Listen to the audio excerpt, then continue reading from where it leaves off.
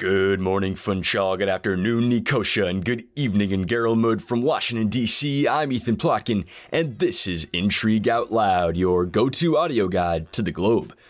On today's show, I'm joined by Intrigue senior editor Valentina Calvi to discuss a decades-long land dispute in the Caucasus and some big news for developing economies. It's all coming up.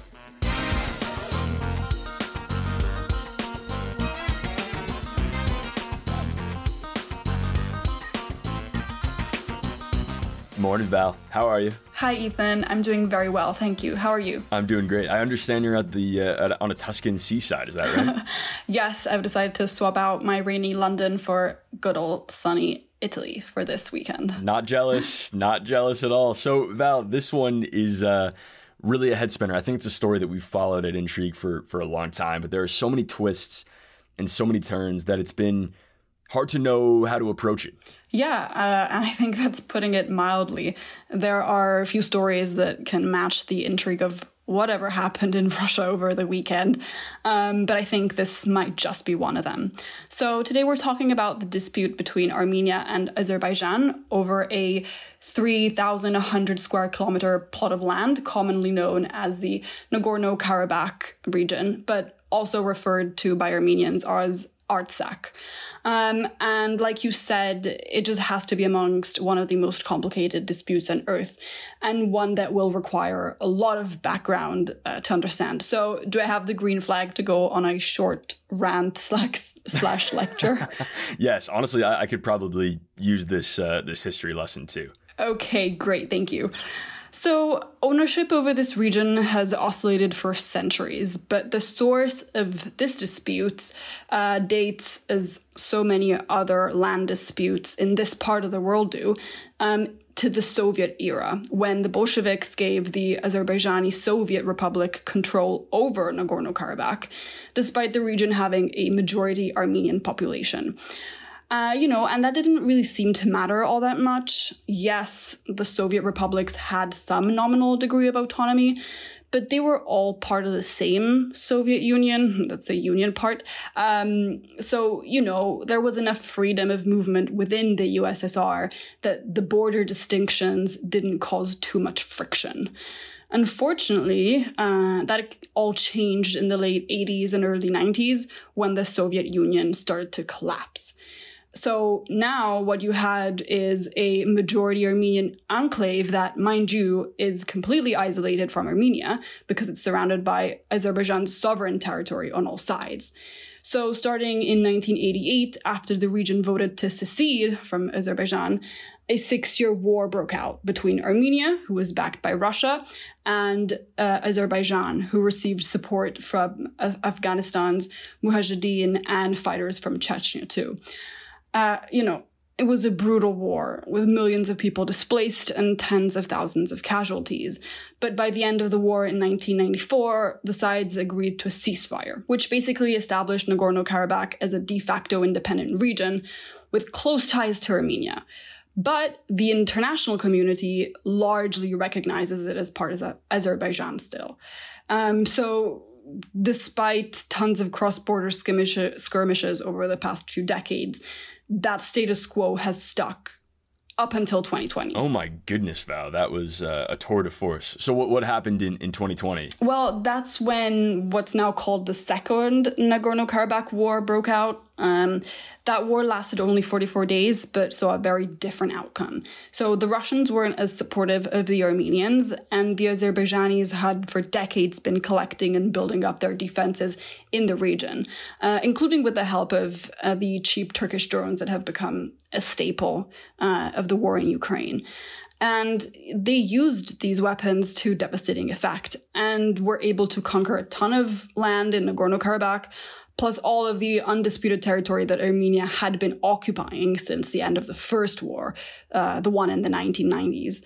And once, a seemingly significant result of this war in 2020 that we have to bear in mind is that the two sides agreed to let Russian troops into certain contested areas to act as peacekeepers, right?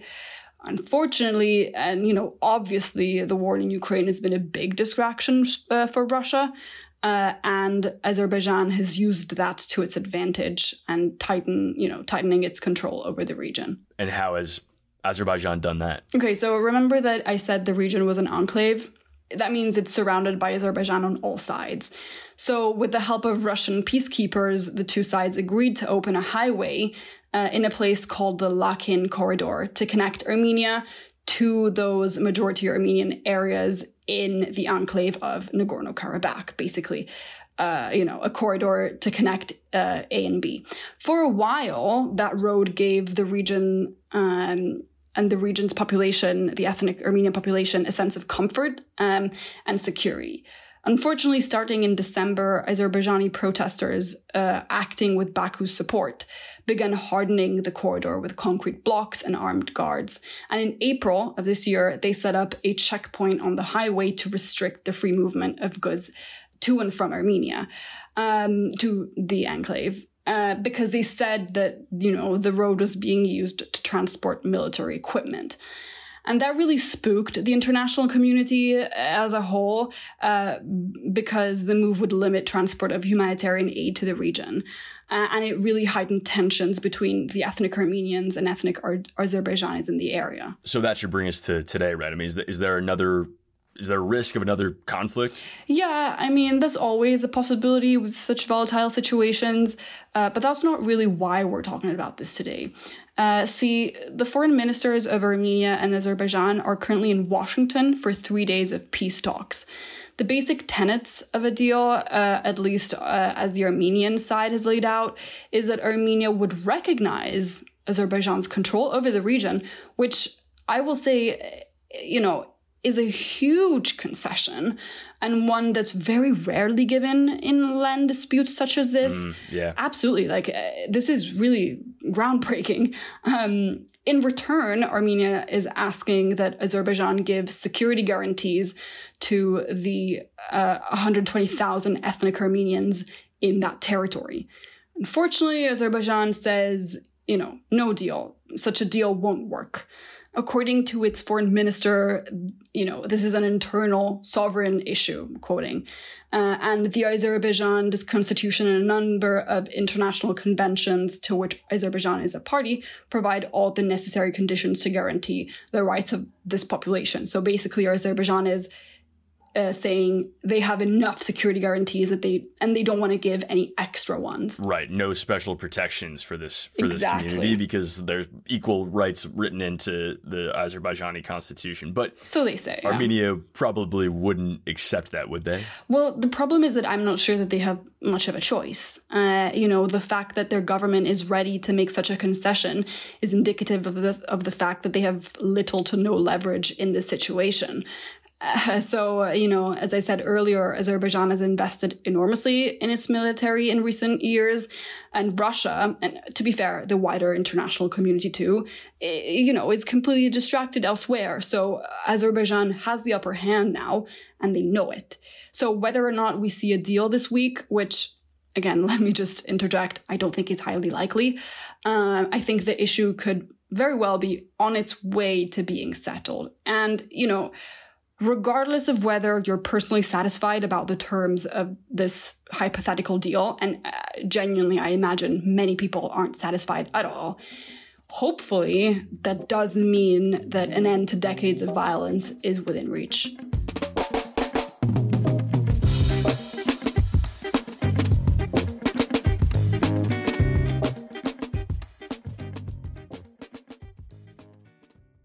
Today's show is sponsored by HubSpot.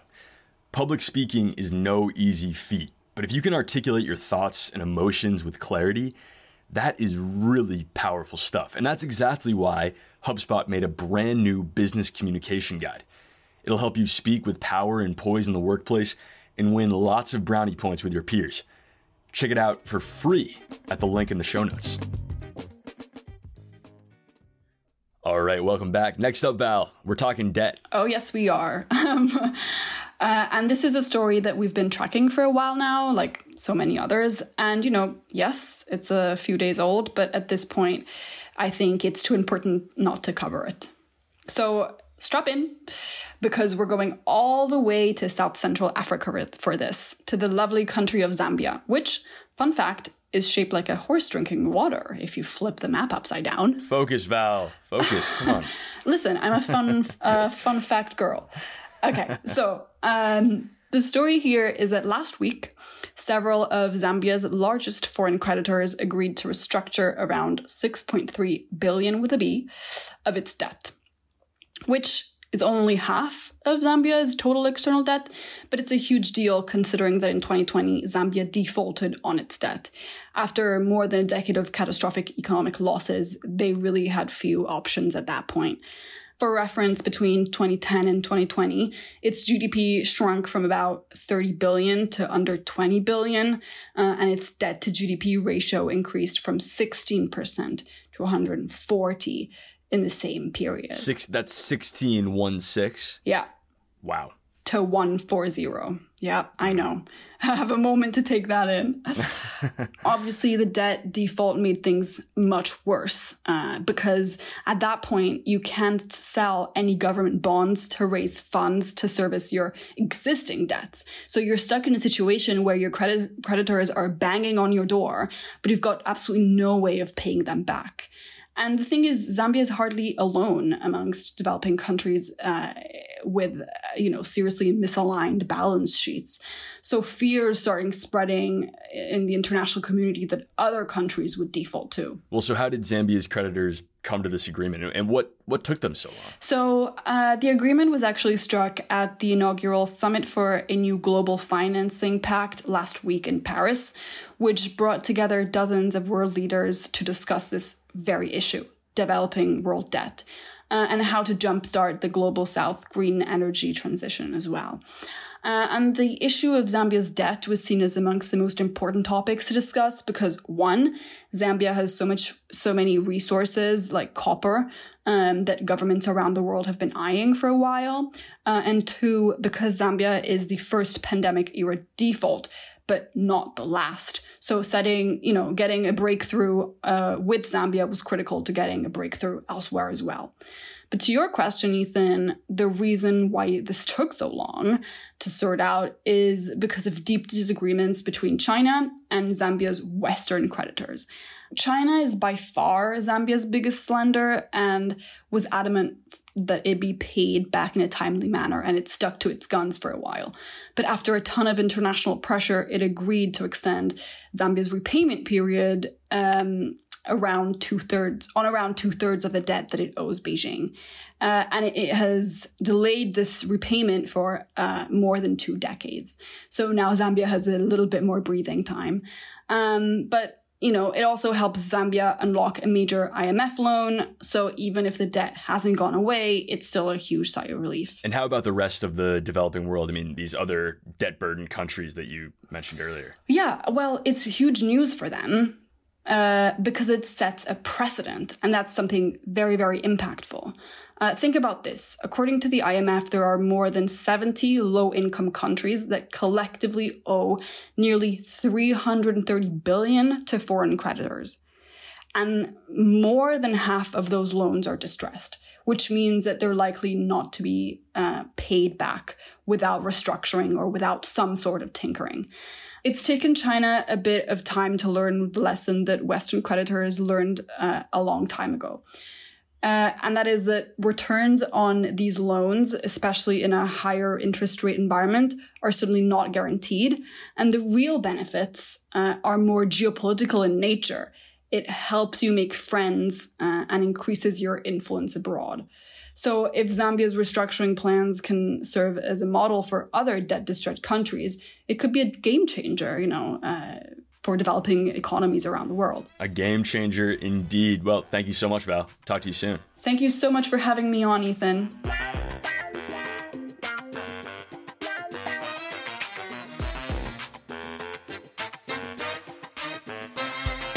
Here are a couple other stories we're tracking today. Burmese authorities burnt a record $446 million in illegal drugs to mark International Day Against Drug Abuse and Illicit Trafficking. Myanmar has become a global production hub for synthetic drugs. German Defense Minister Boris Pistorius announced Germany will permanently station 4,000 troops in Lithuania to help secure NATO's eastern flank. NATO leaders will be meeting in Lithuania's capital, Vilnius, for their yearly summit next month. And that's going to do it for me. By the way, the annual Muslim pilgrimage to Mecca in Saudi Arabia, otherwise known as Hajj, is at full capacity this year for the first time since COVID. Check out the International Intrigue newsletter to see how many people are expected to make the journey. In the meantime, I'm Ethan Plotkin. See you on Friday.